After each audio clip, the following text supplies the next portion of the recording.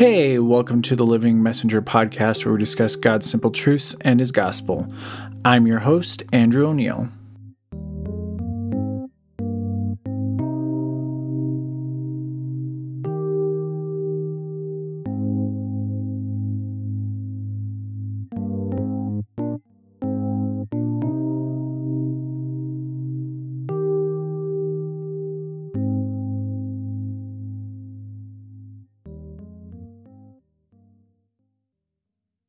All right, welcome back, everybody. I appreciate you joining me again.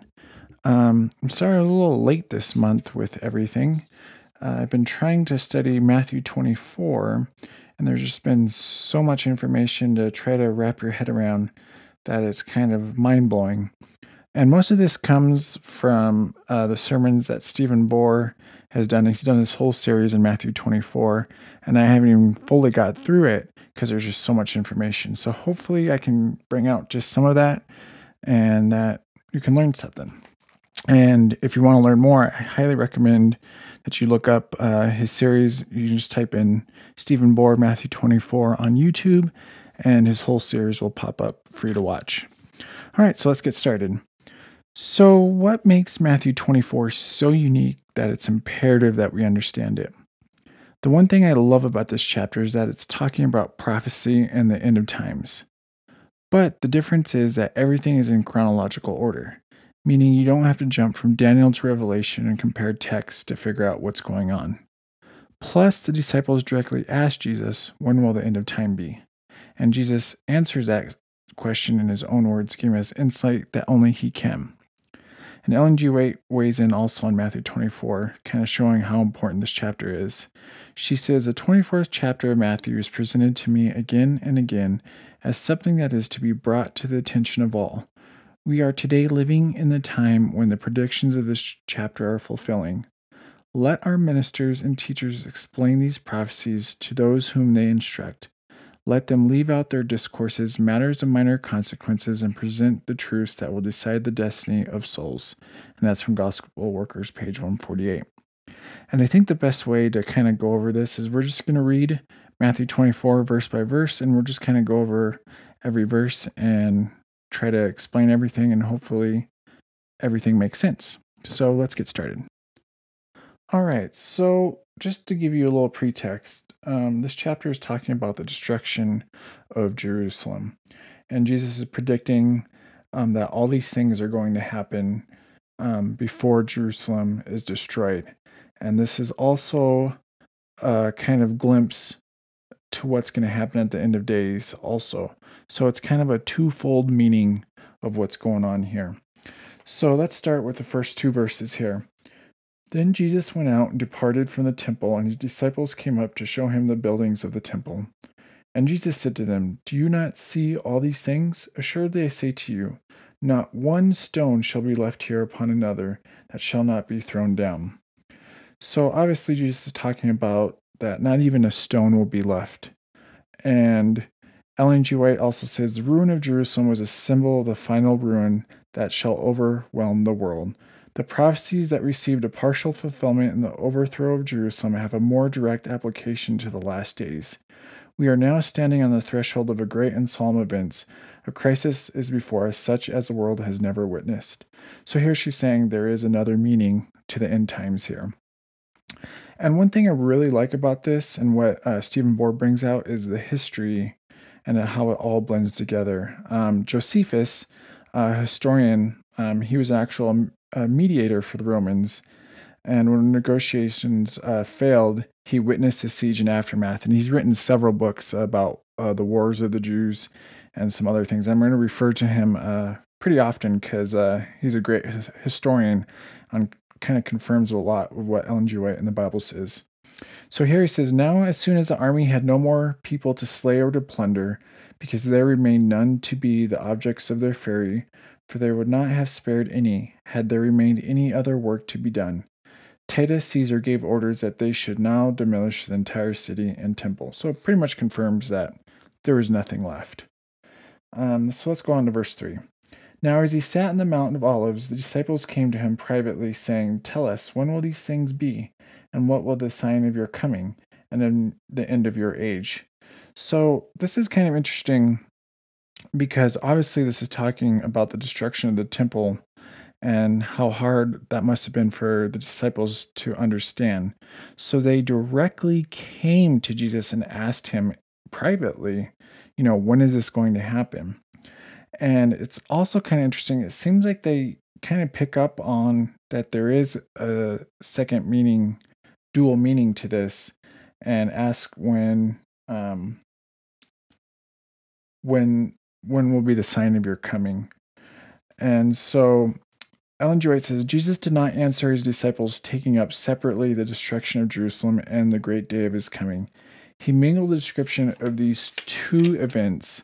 Had he opened to his disciples future events as he beheld them, they would have been unable to endure the sight. In mercy to them, he blended the description of the two great crises, leaving the disciples to study out the meaning for themselves. When he referred to the destruction of Jerusalem, his prophetic words reached beyond that event to the final conflagration in that day when the Lord shall rise out of his place to punish the world for their iniquity. When the earth shall disclose her blood and shall no more cover her slain. The entire discourse was given, not for the disciples only, but for those who should live in the last scenes of the earth's history. And that's from Desires of Ages, page 628. All right, let's go on to verse 4. And Jesus answered and said to them, take heed that no one deceives you. Obviously, Jesus is warning us that there's going to be many people in Jerusalem that's going to try to deceive them and in times. And I think we've seen that numerous times. And you're going to actually see that Jesus is going to repeat that numerous times, that we need to be aware of deception and people, of prophets and stuff. Okay, verse 5. For many will come in my name, saying, I am the Christ, and will deceive many. It's interesting that he says in my name and deceive many. If they claim to be in my name, doesn't that mean it will be fellow Christians or even possibly pastors, leaders that would deceive us? And here's another quote from Josephus, the historian, who says, moreover, impostors and deceivers called upon the mob to follow them into the desert, for they said that they would show them unmistakable marvels and signs that would be wrought in harmony with God's design. And Ellen G. White also says the same thing. Many false messiahs will appear, claiming to work miracles and declaring that the time of the deliverance of the Jewish nation has come. These will mislead many. Christ's words were fulfilled. Between his death and the siege of Jerusalem, many false messiahs appeared. So that's just kind of awesome. You have an historian, you have Ellen G. White, you're having the Bible, and they all are in harmony with each other, explaining exactly what's going on. All right, let's move on to verse 6. And you will hear of wars and rumors of wars. See that you are not troubled, for all these things must come to pass, but the end is not yet. So we're going to go through a lot of quotes here. The next few verses. Ellen G. White says, prior to the destruction of Jerusalem, men wrestled for the supremacy. Emperors were murdered. Those supposed to be standing next to the throne were slain. There were wars and rumors of wars. And then verse 7, for nation will rise against nation and kingdom against kingdom, and there will be famines, pestilence, and earthquakes in various places. It's interesting to note that nations means a group of people associated by geographical circumstances. So kingdoms has a much more political meaning, as it could be anyone who's a leader of a group of territories. So theoretically, if we're talking modern day, terrorist groups do fit that category. So I just kind of thought was an interesting way of looking at that. All right, if we go to Acts 11:28, it's kind of interesting how this is kind of describing, predicting of what it's going to be like in that time. So verse 7 talks about famines, pestilence, and earthquakes in various places, kingdom against kingdom. So in Acts 11:28, they say, then one of them, named Agabus, stood up and showed by the Spirit that there were going to be a great famine throughout all the world, which also happened in the days of Claudius Caesar. So predicting that there was going to be great famine, which the Bible verse confirms. Ellen G. White also says, thousands perished from famine and pestilence. Natural afflictions seem to have been destroyed. Husbands robbed their wives, and wives their husbands. Children had been seen snatching the food from the mouths of their aged parents. Deuteronomy even predicts what will happen. Deuteronomy 25 or 28, 56 through 57.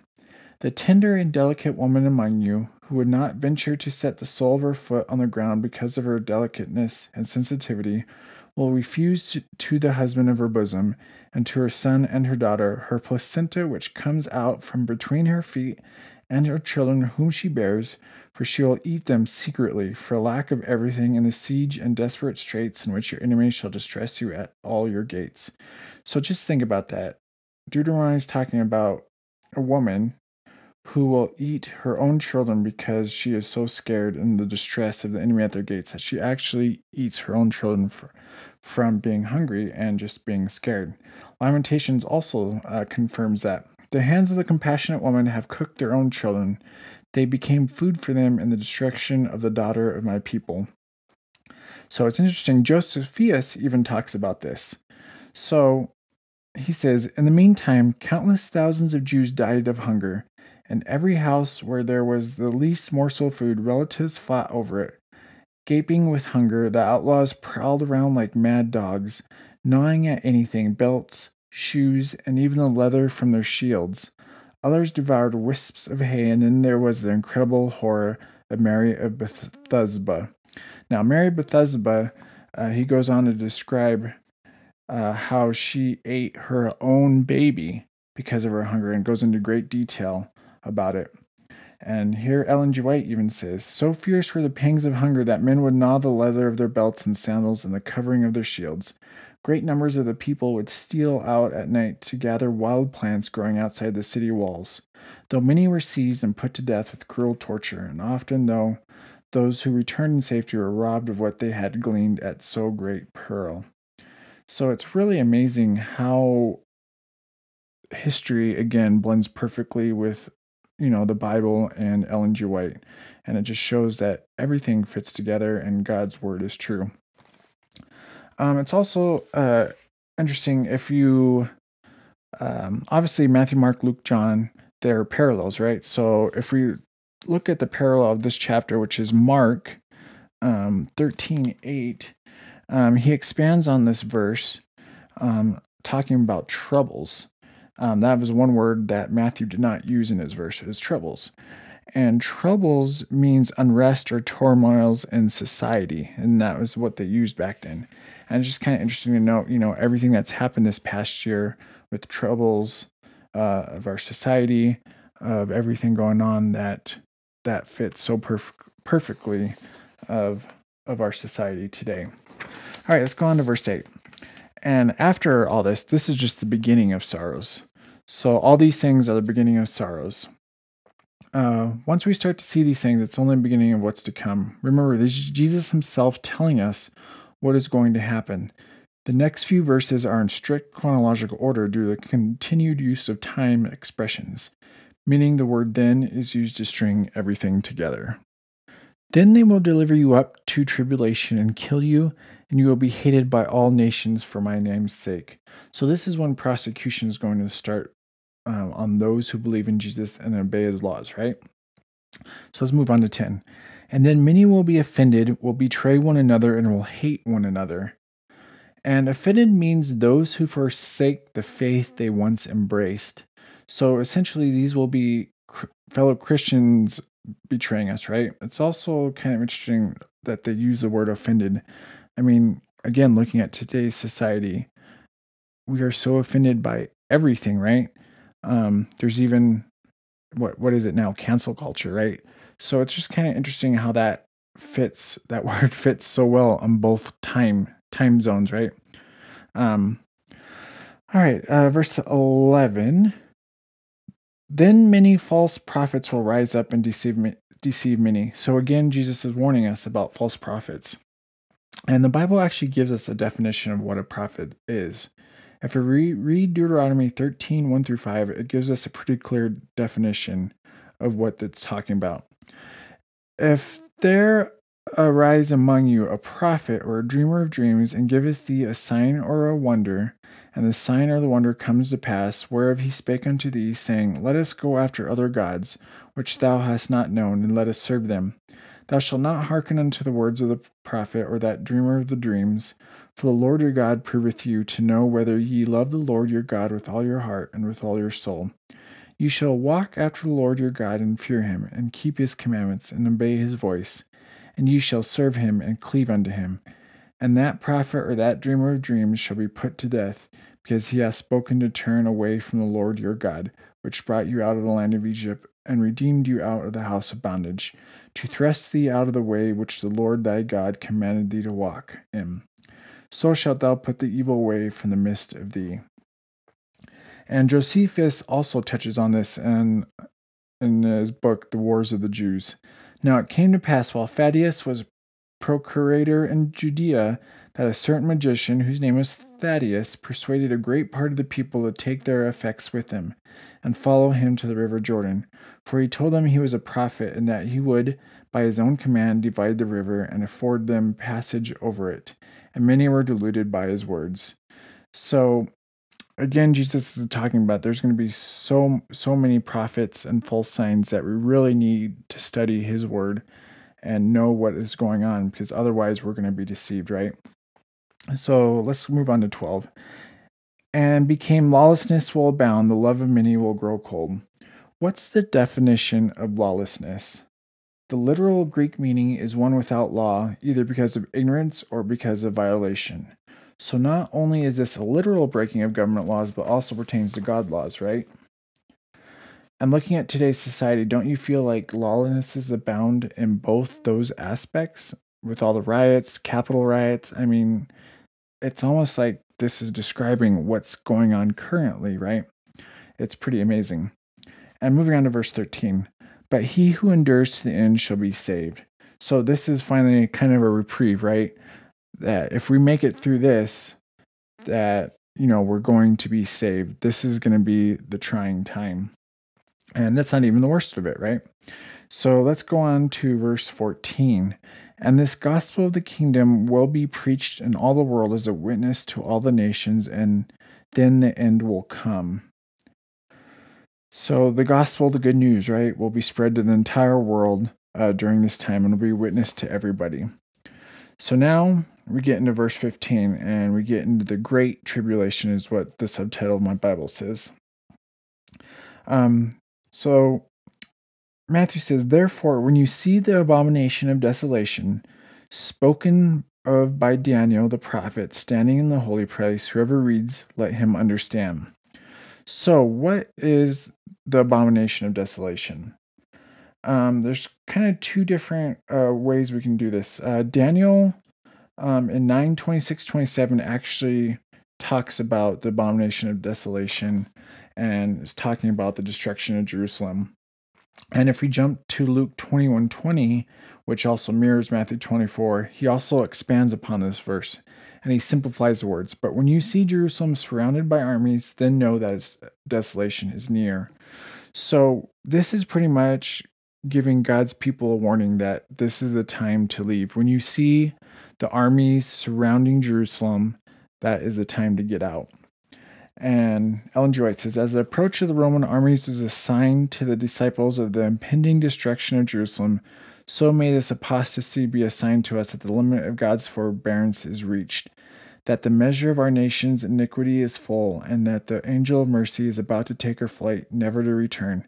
The people of God will then be plunged into those scenes of affliction and distress which prophets have described as a time of Jacob's trouble, and that's from Testimonies for the Church. And if you look at the history, it's kind of interesting. Jerusalem was initially destroyed once. It was rebuilt. And I think it was in 67 AD is when the armies of Rome came and surrounded Jerusalem. Now, they actually didn't destroy the city at that time and left for 3 years. And that gave God's people enough time. They knew that was a sign, and they left. That was a time to flee to the mountains, which is the next verse. It was given time to flee, and that was their warning sign. So, what do you think the end time abomination of desolation is for us? God gave, the Jews, his people, a warning of the destruction of Jerusalem. What do you think our sign is to flee the cities and get out before everything's destroyed. If we look at it, Jerusalem, there was two distinct groups of people in Jerusalem, right? Those that followed God's laws and knew the signs, and those that didn't. I guess you could say that at end times it's going to be two distinct groups also. And what's going to divide us at the end of times? Those that follow God's laws and those that don't, right? Ellen G. White says, as this has become a spiritual point of controversy throughout Christendom, and religious and secular authors have combined to enforce the observance of the Sunday. The persistent refusal of a small minority to yield to the popular demand will make them objects of universal execration. It will be urged that the few who stand in opposition to an institution of the church and a law of the state ought not to be tolerated, that it is better for them to suffer than for the whole nation to be thrown into confusion and lawlessness. The same argument many centuries ago was brought against Christ by the rulers of the people. It is expedient for us, said the wily Caiaphas, that one man should die for the people, and that the whole nation perish not. John 11:50. The argument will appear conclusive, and a decree will finally be issued against those who hallow the Sabbath of the fourth commandment, denouncing them as deserving of the severest punishment and giving the people liberty after a certain time to put them to death. And that's kind of interesting, just kind of talking about this whole coronavirus, I guess, of how we're all talking about the common good of everyone and how that's just a theme. And sure, like it is, we need to be healthy and self-conscious to protect ourselves and others. But you can just kind of see this overriding theme of a common good and how this will definitely play into the end times. Let's move on to 16. Then let those who are in Judea flee to the mountains. So obviously, once they saw those armies, they knew to flee. Bible scholar Adam Clarke later wrote, "It is very remarkable that not a single Christian perished in the destruction of Jerusalem, though there were many when Caestus Gallus invested the city, and he had preserved in the siege, he would soon have rendered himself master of it. But when he unexpectedly and unaccountably raised the siege, the Christians took the opportunity to escape. As Vespasian was approaching with his army, all who believed in Christ left Jerusalem and fled to Pella and other places beyond the river Jordan. And so they all marvelously escaped the general shipwreck of their country. Not one of them perished." So everybody who studied God's word knew the warning. They were all saved. And what better analogy than for today? If we study God's word and know the signs, we will be saved. And let's go ahead and read 17 through 20. "Let him who is on the housetop not go down to take anything out of his house. And let him who is in the field not go back to get his clothes. But woe to those who are pregnant and to those who are nursing babies in those days. And pray that your flight may not be in the winter or on the Sabbath." It's kind of interesting. Stephen Bohr on that last verse, pray that your flight might not be on the winter or on the Sabbath. He makes the analogy or states that, stating that your flight's not on winter or Sabbath, there would only be Sabbath keepers of those people who flee Jerusalem. It wouldn't be anyone else. It would only be Sabbath keepers, which is kind of an interesting way to look at it. Let's read 21-22. "For then there will be great tribulation, such as has not been seen since the beginning of the world until this time, no, nor ever shall be. And unless those days were shortened, no flesh would be saved, but for the elect's sake, those days will be shortened." And it's kind of interesting that Jesus starts to blend the destruction of Jerusalem to talking about end times, I think, in this verse. The verse is very telling when he says, "Unless those days were shortened, no flesh would be saved, but for the elect's sake, those days will be shortened." We know from history account that all the Christians escaped who heeded Jesus' warning, right? But here he talks about those days being shortened for the elect's sake. And why will they be shortened? Because of persecution and destruction, right? Against Jesus' people. And let's read 23 through 27. "Then if anyone says to you, 'Look, here is a Christ,' or 'There,' do not believe it. For false Christs and false prophets will rise and show great signs and wonders to deceive, if possible, even the elect. See, I have told you beforehand. Therefore, if they say to you, 'Look, he is in the desert,' do not go out or look. He is in the inner rooms. Do not believe it. For as the lightning comes from the east and the flashes to the west, so also will the coming of the Son of Man be. For wherever the carcass is, there will be eagles will be gathered together. Again, Jesus is warning us about false prophets, but this time even says false Christs. And, this is going to even fool the elect, right? Which is our people who are in high positions of power, people who are pastors, people who are high up in the church. So you would think there would be some pretty amazing miracles and things going on to deceive people, right? And last verse is kind of interesting because there's a couple of definitions. For whatever the carcass is, there the eagles will be gathered together. So there's a couple of different interpretations. I kind of like this explanation from Elcott's commentary. And it says, what the disciples should witness in the fall of Jerusalem would repeat itself scores of times in the world's history and be fulfilled on the largest scale at the end of all things. The words of Isaiah and Ezekiel, in which the ravenous bird is a symbol of the nations who do the work of destruction to which God sends them, illustrate the meaning of the generalized law which is here asserted. And I kind of like that. God sends them, right? This is no matter who's in power, no matter what's going on in the world, God's promises are going to be fulfilled no matter who it is. And I kind of like that.